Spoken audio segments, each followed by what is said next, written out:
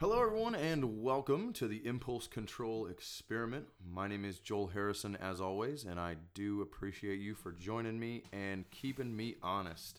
I have promised you guys to bring in some of my awesome friends today, or recently. So today, I have someone with me who, let's see, I've known for about 8 years, I think, give or take, maybe a couple more. First time I met this guy, I kind of aligned with him because I noticed that no matter who he's around or what situation he's in, he is always 100% his true self. He always has a big old smile on his face, and there's nothing that you can do to make him be someone else, whether he's in a business setting or, in just having a good time, or whether we're at the movies and he's hooting and hollering before the movie starts like last night. So, ladies and gentlemen, one of my very best friends, Mr. Mitchel Johnson. Hey, Mitch, how's it going? Hey, thank you so much for having me on. Excited to be here. Yeah, absolutely. So, little update on myself. I always give everybody an update on how my last couple of days have gone. And I think in a couple episodes when I don't have somebody here with me, I'm going to talk a little deeper bit about this. But the last couple of days have kind of been, I've gone outside the parameters of the experiment. So Thanksgiving break, so to speak. Yeah, absolutely. So Thanksgiving, actually, I set intention before, even with my audience, that I was going to eat some carbs on Thanksgiving because my brother makes the best mashed potatoes in the world and my mom makes the best noodles around. So I couldn't avoid those because it's like one time a year when I get those. And then we talked a little bit about connecting with people that you don't always get along with. And so I did also have about 2 half-ounce portions of some really nice special whiskey. So if you're a special whiskey drinker, as I know you are, I got to taste a little Jefferson Ocean, which has been on my list for a good while. You know, Jefferson's really great at what they do, so I hear what you're saying there. Yeah, if you're not familiar with this whiskey, they make the whiskey and then they put it in barrels, and then instead of sitting in a warehouse, the whiskey goes on a research vessel that crosses the equator 8 times, and they say that the motion of the ocean allows the whiskey to age faster and even adds a little salt flavor to it. I don't know that my palate was sophisticated enough to get the salt taste to it, but it was a pretty stellar whiskey. And so, being honest with everybody, I did drink just a little bit. Like I said, maybe 2 half-ounce pours of whiskey, so just a little bit to get the flavor. And if you've been following me, I did connect really well on that factor with the guy who I was talking about that we don't always get along with. So all in all, I'm totally at peace with all of that stuff. The other piece of the update is I know I've been talking a lot about the car situation. It has finally been remedied. Yesterday we did go out and buy a 2013 VW Jetta TDI. So we're loving on that car a little bit, and I'm pretty excited that my wife now has a safe vehicle to travel around. Congratulations, man. That's so great. Great news. Yeah, pretty excited, safe and reliable.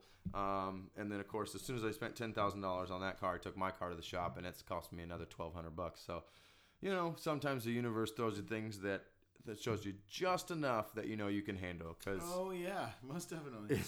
It's pretty rough, but as I'm going through this, you get those situations. And so you just keep on going, and you just take it with a smile, and you frame it in the fact that I'm going to have a safe vehicle again. So there was a lot more wrong with it than I thought, but that means I was a lot closer to dying every time I got behind the wheel than I thought I was going to. So pretty happy to be safe again. Absolutely. So now I just want to jump right into the reason I brought you here. And so like I said in the intro, Mitch is one of those guys that just has a beautiful, sunny disposition all the time. I told him before we got started I was just going to love on him for a second. So I met Mitch in the restaurant industry about 8 years ago, and this dude can sell a ketchup popsicle to a woman in white gloves, which is why he's now one of the best beer salesmen in Maryland, working with 3 Stars Brewing, right? Yeah, absolutely. Awesome. And so I just wanted to ask you, and feel free to take as much time as you like, what is it about your day? Like, how do you do that? Because I know day to day, like, I'm learning to keep that sunny disposition that I love when I have, but like, what do you do? How does that happen? How did you come to be, such an awesome guy? Okay. Well, thank you, first of all. I mean, that's just huge and big to hear, and that means a lot to me. My big deal is it's more of a lifestyle, and I've had certain times in my life where things have not been so great, and it makes me appreciate and be grateful for all the good things that I do have in my life. So it starts with being, really appreciative and thankful.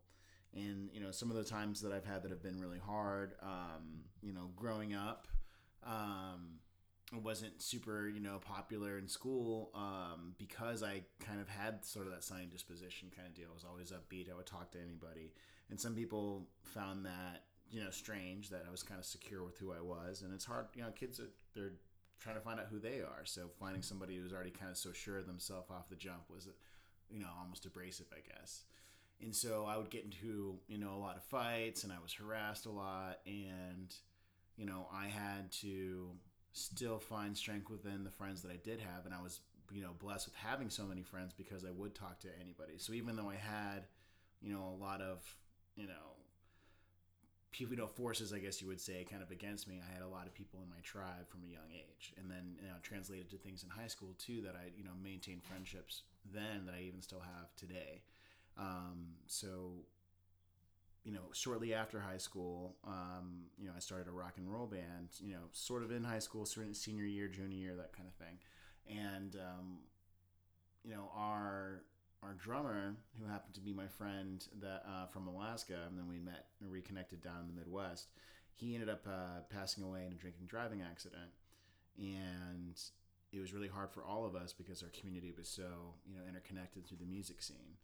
And then about 4 or 5 months later, another one of my really great friends passed away in a freak accident at work. He was actually working at the mulch pit at a landscaping place, and the bobcat got a little too close to the mulch pit, caved, crushed the guy. Oh wow! Oh man! So you lose two almost pillars of your friendship foundation back to back like that. It's a real humbling experience. And you're gonna suffer through that loss, but when you come out the other side, you realize very viscerally how short life is, and that's where that appreciation comes from as well. It's it's thinking, man, I could lose any one of my friends or myself at any time. You could be at work or you could be doing something stupid. It doesn't matter. It could happen to anybody. So that taught me very, very young to just shy of my 20th birthday to appreciate everything that I've got, and that's something that's helped me to maintain that and turn it into a lifestyle, because again, coming out to the other side means that these are going to be several years of telling yourself that to appreciate things, and eventually it builds on itself and it just becomes very natural to be so grateful, and we kind of learn to roll with the punches. I really love this conversation. I'm so happy that I brought you in here, because one of the things that you just said like 10 times in a row throughout that whole thing, which even though it's a very, I can tell sitting here with you, it's fairly painful for you to talk about that. But first of all, you started with gratitude. And then as you went through that, and the thing that helped you get through that was gratitude. And anybody that's been listening to my podcast, episode 1 was about gratitude, because everything starts with gratitude. Yes. And then as you went through that, you reframed your pain into a reason to be grateful for what you have. Mm-hmm. And as I go through this process, I find things are difficult. I'm not allowed to have some of my favorite vices, and I've been a fairly vice-driven guy. And whether that's drinking or smoking or something that's an easier vice, or a much more acceptable cultural vice, like sugar and carbs. Mm-hmm. And so, but then as I'm dealing with, and of course it's not the death of a friend, it's not as painful of a situation, but it's still a negative emotion. And I'm grateful for the way my body feels. I'm grateful for the time that I have. I'm grateful for my ability to work more and move forward in life. So like, just in case everybody didn't catch as much of that as I did, like through that, the lesson is gratitude. And then so to take that one step further, and maybe to bring up something else that I've always envied you for, or I've envied you for the past 7 years, is your pursuit of your son. So Mitch and I used to work together in a restaurant, and he had a relationship with a woman, and all of a sudden she pieced out and left across the country. And it turns out a few months later that my wife, through her friends, gets a picture of this woman with a child who looks exactly like Mitch. This guy went from being a dude that partied every single weekend and was always out there, was touring the country in a punk rock band, really doing his thing, really, I mean, correct me if I'm wrong, but really living a very self-centered life. And I don't mean that in a bad way, Well, actually, but I mean, you were doing your thing, yeah? Yeah, yes and no. I mean, yes, I would say selfish in the pursuit of, a career, which I think anybody needs to, because, I believe in, pursuit of dreams, pursuit of self, as far as knowing yourself and taking care of yourself. But I also feel like if you're really passionate about something in your dreams, you can turn it into a career, and you believe that you want to make it a career. Oh, absolutely. And so, in a band, it's actually more so a marriage, but not to a spouse, but to 2 or 3 other individuals, and it's a serious commitment. We were professional musicians together in the group for about a good 9-10 years before we kind of disbanded unofficially. We started to get together for reunions and things like that. But yeah, we were on a record label. We toured the country. We had merchandise. We had sales plans. It was in all ways a business, and it was supplemented by my restaurant income. But yeah, I didn't have any of the ultimate responsibilities that someone could have at any age, really. I didn't have any parents to take care of or any kids to take care of. But I've always taken my friendships very seriously, and I believe anybody has selfish rights to preservation or motivations per se. But I've actually kind of lived my life to where I'm a people person, so I get pleasure out of others, making others happy, whether it's cooking a meal or making a fancy cocktail or something for them. And that's where I think I was kind of drawn into the service industry in general, is because I have general and genuine pleasure from making others happy. It makes me happy. It's not necessarily about people pleasing per se. Like, I'm not doing it to pacify or have my own kind of objective through it. It's just simply seeing someone's day light up.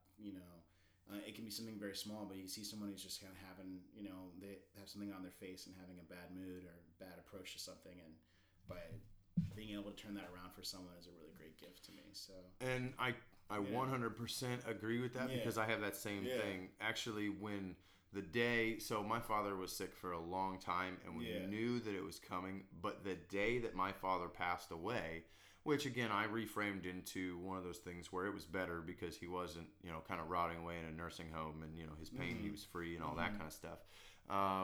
But that day I went to work. That night I drove home and I went to work, and not because I needed the money, not because I would have gotten fired if I wouldn't have went to work. Everybody there, including my boss, was like, "Why are you here? You don't need to be here." And my answer was because my day has been bad, and it's going to make my day better to improve someone else's day. Absolutely. And I can remember to the T. It's just one of those times where, even though at this time I didn't really believe that things work this way, but where the universe gives you what you need.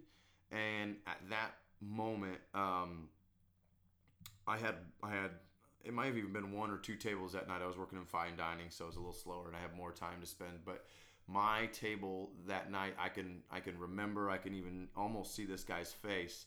It was a family of 4, 2 grown children, and the dad was just so charismatic, and he was just having such a good time. And the whole time we were just razzing and bullshitting, and it felt so good to expedite their experience. They were there to have a good time with their family, and unbeknownst to myself, or nobody planned this, but they just let me in.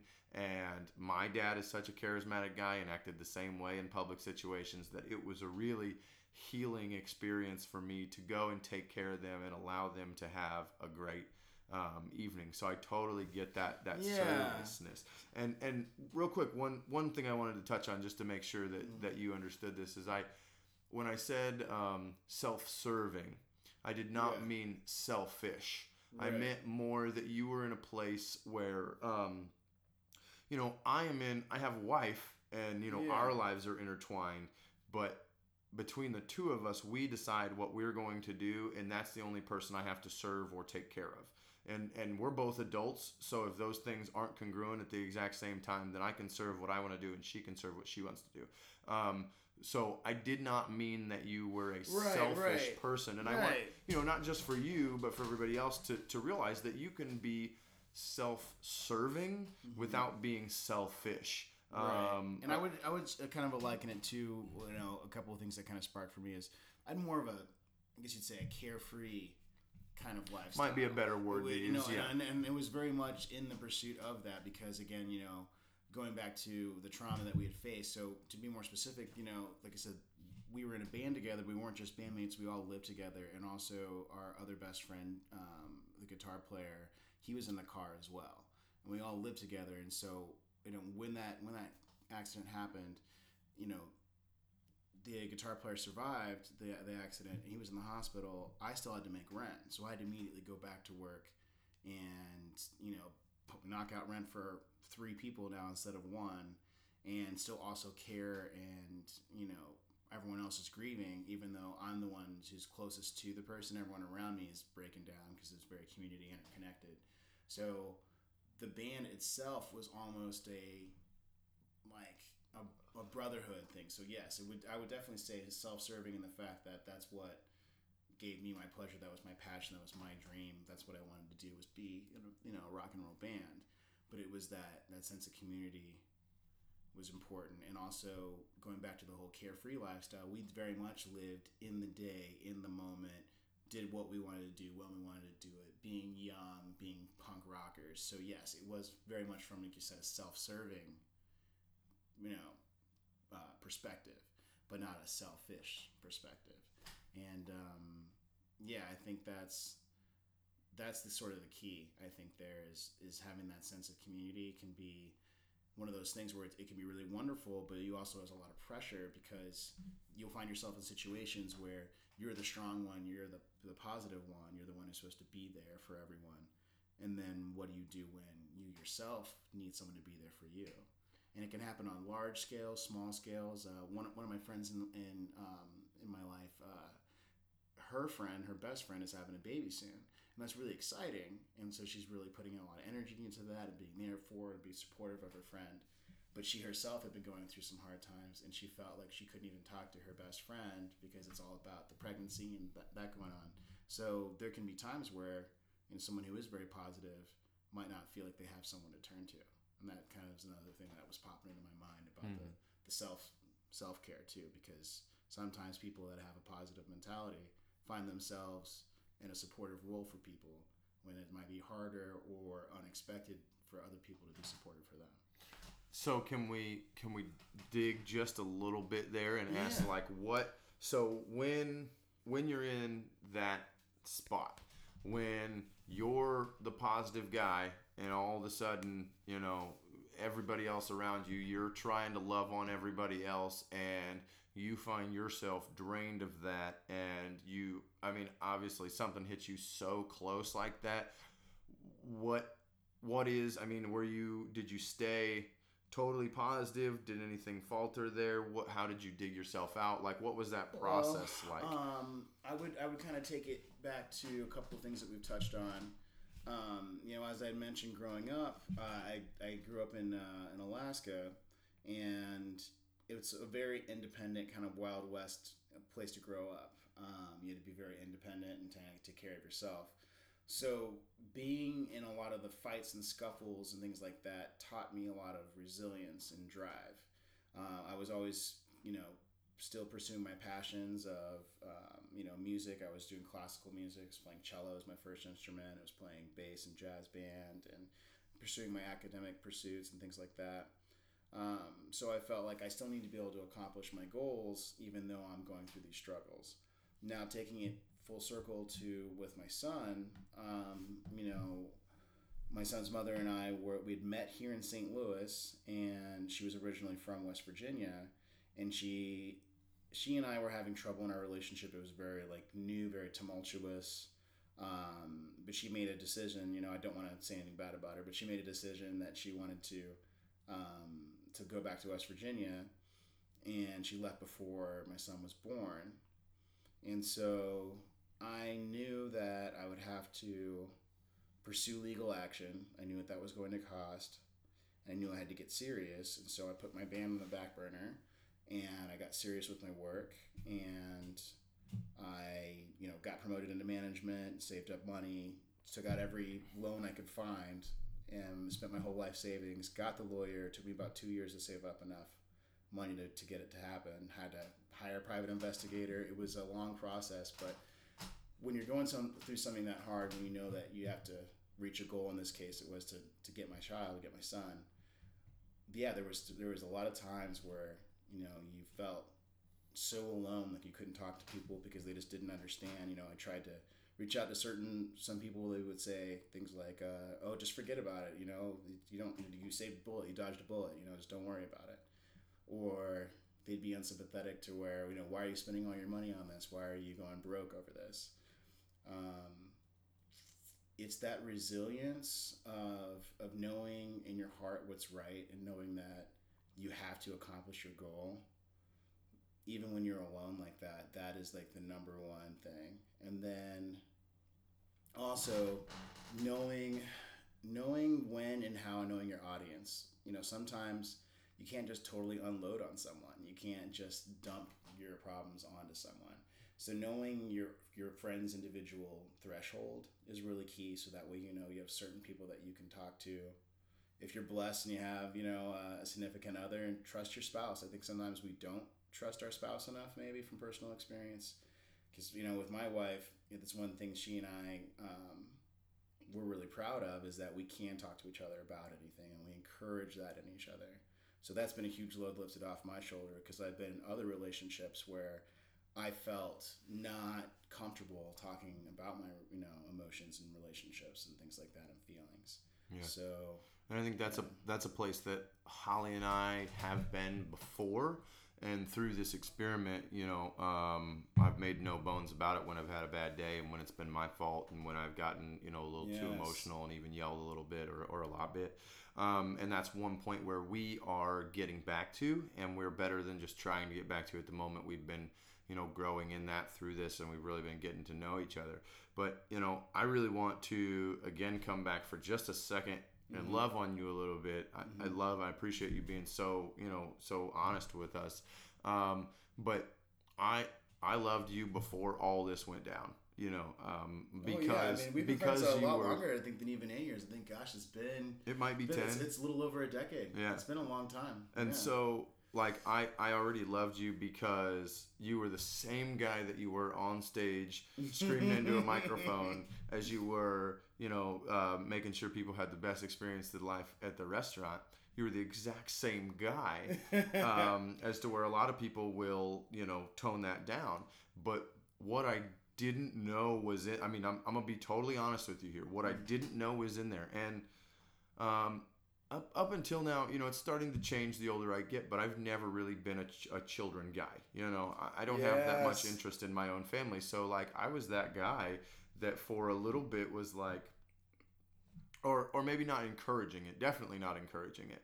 But when I saw your pursuit of your son, to kind of stand back and be like, I'm not sure, checking myself. Mm-hmm. Would I put that much effort in? Would I pursue that hard? Would I throw down my whole life savings on that?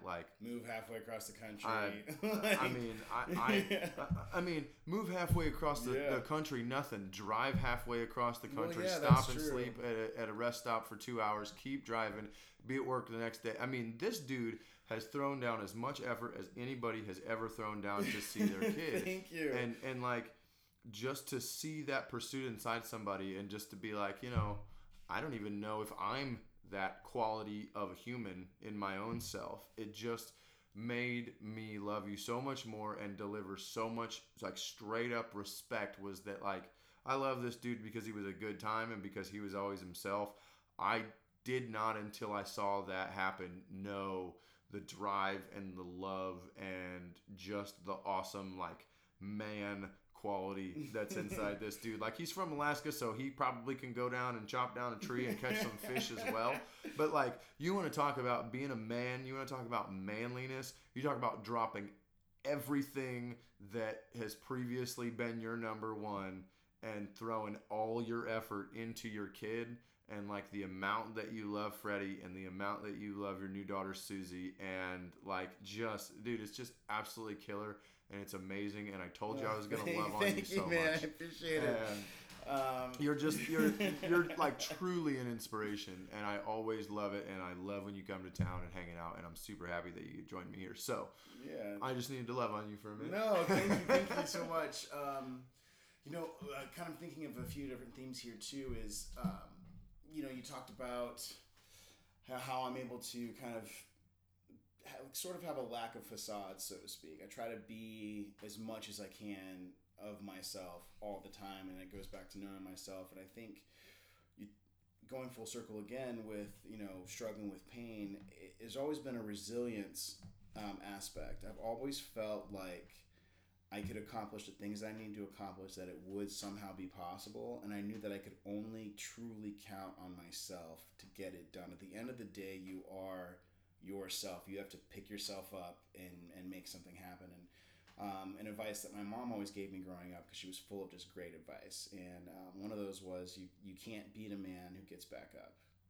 And so if you always are getting back up and dusting yourself off and pursuing the goal, eventually it does get within reach and can actually be accomplished. And another thing of advice that she would give was, be your own best friend. You wouldn't tell your best friend, oh, you're terrible, you're gonna fail, you're awful, why would you do that, you're so stupid. Those are things that you would never tell your best friend, so why tell that to yourself? And I was always a big believer that I could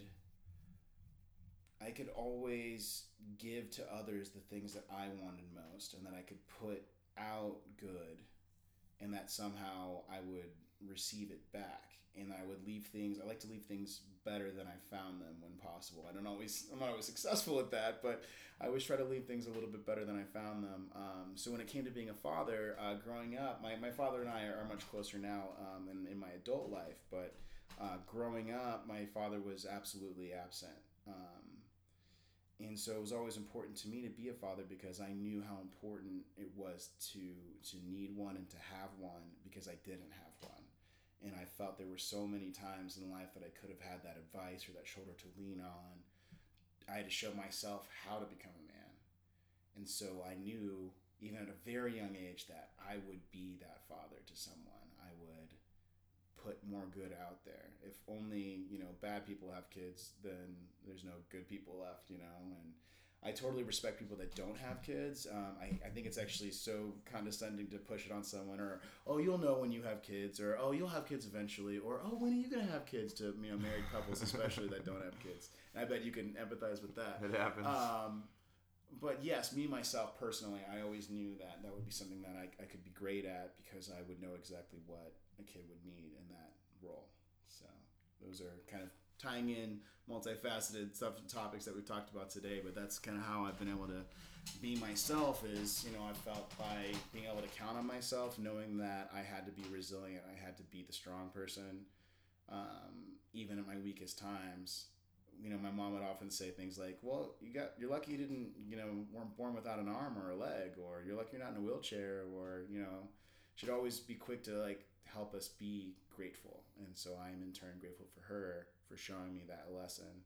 And so that even in the times where you don't feel like you have anyone to turn to, you can turn to yourself. Now, it's not always enough. Sometimes you have to still have your friend network. I think that is important. And for those of you that don't have close friends, I always recommend getting in some kind of group activity, whatever it is. Something physical is usually a good way to go when you don't really have a lot of friends, because a lot of sports are, I'm not really a sports guy. I was more of a skateboarder, but being in some kind of physical activity, I think that induces a lot of camaraderie. So yeah, it is important to have a network, but also at the end of the day, it's all about you, your own choices. So like, you're, to use a word the kids use, like, dude, you're so woke. Like, we're sitting here having this conversation. We're sitting here having this conversation, and you and I didn't preface this in this way, but like, these are, if you look back at the topics, and if you know some of the folks that have listened to the whole podcast, like, you are touching on theme after theme after theme that is already on the podcast. And so, like, great minds, I guess. I've met your mom. I love your mom. I don't even say your mom anymore. I just call your mom. You yes, know, like, exactly. Hopefully, I'm so excited because I think tomorrow we're gonna see Susie and your mom, and like, Mitch's family is my family. Like, it's just the way it goes. And from the moment that I met your mom, it was just that way. Just like you, I can see where it comes from. But like, is that where all of this came from? Is like your mom and just your natural upbringing, or it's the nature of the nurture, I guess, so to speak. No, I think it comes to, you know, my mom was a single mom, so there's a lot of that. So I definitely give her kudos and props 100%. And I also believe that having to have a lot of, I guess you would say, mental adversity, you know, to really be, when I say harassed, I mean, you know, there were, at first it was sort of racial, you know, I had like bananas taped to my locker, my house egged, all kinds of stuff. Oh, Jesus. You know, kids would, like I said, ride the bus to jump me after class and stuff like that. So I had a lot of that stuff growing up, and then, like I said, I mentioned the stuff with the deaths and the stuff with my son. I would say those were the three great tragedies I've had in my life. But those adversities of, you know, struggling growing up, you know, having, you know, multiple friends pass away, and having, you know, your own flesh and blood basically kidnapped, and not getting to meet your son till he's, you know, 2. That was hard. But again, I always felt like those experiences were something that could shape me and could mold me, because I felt, you know, I was always an avid reader growing up, and everybody I ever read, any successful person, always had to struggle. And I thought, no, that is the nature. I learned kind of early on, that's the nature of life. It is to struggle, but also struggling is a good thing. You know, a muscle goes into atrophy. A muscle has to be flexed. It has to go through, and then there's a million metaphors for that. But yeah, I think those would probably be the two yins to the yang. Would be, you know, my strong value system that my mom, you know, made sure that my brother and I had, but also, you know, the adversity. I think it builds character, for a dad joke there. For sure, and for sure, and that's, you know, I guess that's one thing that I struggle with now. Like, that's my struggle now, is like, I didn't have that struggle as a kid. And so sometimes you realize, like, man, things were good when I was a kid. If I wanted something, I asked for it, and, you know, I had to work. I did have a job. My dad owned restaurants, so I started working when I was 13. Yeah. But at the same time, like, I had a regular, you know, job as washing dishes in a restaurant. I wasn't, you know, out climbing in the mines at 8 years old or something like that. Right. And like, my parents had their own issues, so it's not to say that I don't have trauma in my life, but I didn't have that struggle coming up, you know. And so now, as an adult, I'm learning that. One of my other friends that I'm going to have on, I think next Thursday, we're going to talk about the grind, you know. And that's something that you, again, are super good at, that I've just, like, up until now, I'm getting much better at the grind, you know. Drops in the ocean is my best metaphor for that. You know, it's when you first start off and you're grinding away on something that might take years and years to accomplish, it's drops into an ocean. You keep adding to it, and it becomes this cumulative effect that can be really kind of something that can sneak up on you, and you can really get a sense of pride, and you can go shift into that lifestyle phase that we were, you know, talking about earlier. And I also feel like, you know, anybody, even myself, you start feeling sometimes that your own issues or problems aren't valid, because you feel and hear about so many other people's tragedies, right? So you might have other people that you might hear a story about, or all the natural disasters and things that go on in the country, and the shootings, and the media, all that stuff. You hear about so many traumatic events, and about people starving in Africa and other countries, right?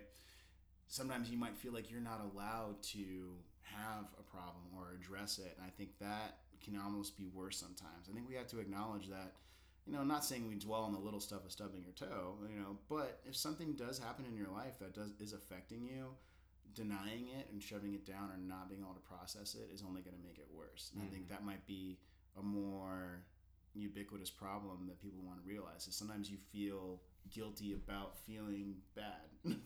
Well, yeah. Well, especially because, especially in the world of social media, because we have feeds that are cultivated to show your absolute best life, and you don't see that person that has cultivated that feed to be picture perfect. You don't see them when they failed today and they're burying their head in the pillow and beating themselves up over it, because that's not the image they want to project. Or you see when people are reaching out for help because they're at the end of their rope and they're showing their trauma to everybody to get some help, but you don't see the in between. And one of my favorite things was something I got from my mentor Paul, who is actually going to be the next episode. He's joining me this afternoon. He said, pain does not have weight. You cannot put your scale and your pain and my pain on a scale and weigh it. Pain is a gas that grows to fill its container.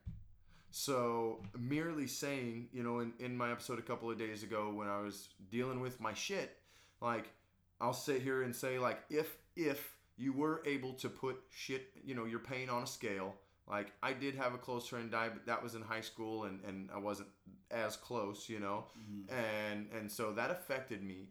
But when I'm sitting here dealing with the things that affect me as an adult, which is, my father and relationships and that kind of stuff, it doesn't mean that doesn't have a deep effect on me. When your pain on its face, if it were a competition, nobody would behoove anybody to say that your pain is worse. There's always somebody out there who's going to have, exactly. There's always going to be, it's like anything that you're good at, right? There's always going to be somebody better at something than you. There's always going to be someone that's worse than you. You're never going to be, world records get broken. Yeah. Let's just be real. They get broken every day. So, I like that that aspect. You're saying it's not a competition. It's not, just because someone wins doesn't mean the other person loses. And just life is not a zero-sum game. Yes. And that's why I like to say let's all succeed together. But that also doesn't mean that when someone is having pain or trauma, that you can brush it off. There are some things like Holly was mentioning. So Holly and I were both born breech.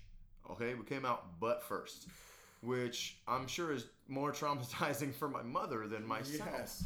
But so my birth story, which my mother loves to tell, you probably know it forwards and backwards, is that I was born breech, and as I was coming out, because I was essentially bent in half and coming out butt first, as soon as you go through the birth canal, you're supposed to come through fairly quickly and start breathing. Yep. Right? There's somewhere in that process that you go from needing oxygen or getting oxygen from your mother to breathing on your own. Correct. Yeah. And so that process was much slower for me. This was 1985, so today I'm sure that would have been a C-section, but we didn't do that as much then. So I came out in breech. So first of all, I was totally blue when I came out from lack of oxygen. I was blue. And then... That was frightening for your parents. I'm sure it was. and then this... So, do you know what mercurochrome is? No. So mercurochrome is it's a disinfectant and it's orange. So like if you watch like a hospital show, when they're getting ready to cut somebody, they wipe this orange stuff. Almost like an iodine, but not. Yeah, it might even be iodine. Might even be. I don't know if they're the same or different, or maybe I'm using the wrong word. But if iodine is red stuff, same stuff. Yeah. Yeah. Absolutely. So, I'm familiar with that. Yeah. So as I come out, I'm totally blue, and then something happens where the nurse spills some iodine on me. So I'm literally half blue and half red in the first moment that I'm alive. And like I've never thought about this until Holly mentioned it. She was having a conversation with somebody, and she was like, the moment that you're born can have a big impact on your entire life. And I thought, whoa, what if because it's already, I'm sure, shocking to, just like in Look Who's Talking, Yeah, right. He's like, no, put me back in, because you go from like warm, safe, you don't even know that anything else exists, to being ripped out of warm and safe, and all of a sudden it's cold and there's bright lights and people are poking you, and I don't know if they still do this, but when we were born, they smack you on the ass as soon as you're born to make sure you cry, to make sure you're good. And like, if you think about that, we don't remember it, but holy crap, that sounds terrible. That sounds like a ton of trauma. So like, we don't see these things as adults, but how traumatic is that? And then how does that affect your life moving forward? If you think of you're building a house, and your foundation, if you build that house near the water and you have to put it on stilts so that when the tide comes up, your house is safe, but that house is structurally less sound than my house is. That has a basement. I can see what you're saying, but also you can think of it maybe even as a sword, right? A sword has to be folded, and it has to be tempered. It has to go through fire and fury to become that sharp, instrument. And, maybe it is that struggle that makes us, in turn, kind of appreciate the great things. It's why we are so happy when things go wonderful. And being able to be happy as more of a state and a lifestyle, that's a different thing. But I think, yes, if we had everything taken care of 100% of the time our entire lives, we never would have learned how to appreciate those. Oh, I 100% simply the same wonderful way. Times. Yeah. So, and if it's a sign of anything, my daughter is the strangest thing. When she was born, she came out smiling. It's the first thing she ever did. Why am I not surprised? It's crazy. Yeah. So my daughter Susie, when she was born, God bless her mom. She was a 28-hour labor. It was insane. Oof. And Susie was born right on time. Not 6:59, not 7:01. It was 7:00 p.m. on the second day. And she came out, and the first thing she did, her eyes still closed, couldn't even open them yet, and just smiles. And then the crying comes, it comes 5 seconds later. But I'll never forget that. And that was pretty cool. That's awesome. And I am stories. If I heard anybody's kid ever came out smiling, I'm 100% not surprised it's yours. Yeah, it was wild. Yeah. Her mom was there too. She saw it. She couldn't believe it. I'm so glad we both did, so we could confirm it. Oh yeah, that's cool. Did you see that? Yeah, I saw that. That's awesome, and that's and it's cool that you have that moment, and it's great that. It's great that she got a good start. She didn't have to come out ass first and be blue and orange for a little. Yeah, I'm really grateful for my daughter in so many ways, and in one way, it's really cool too that she and her brother are very close. Even though he's a lot older than her, he loves his baby sister, and I also got to experience all the things that I missed from Freddie in those ages as well. So now my daughter's almost a year and a half already. It's crazy, but. I get to really see all those things that I didn't see with Freddie when he was so young. And now, like I said, Freddie and I getting to see that together and having the full family together, with our wife and our daughter. And it's pretty awesome.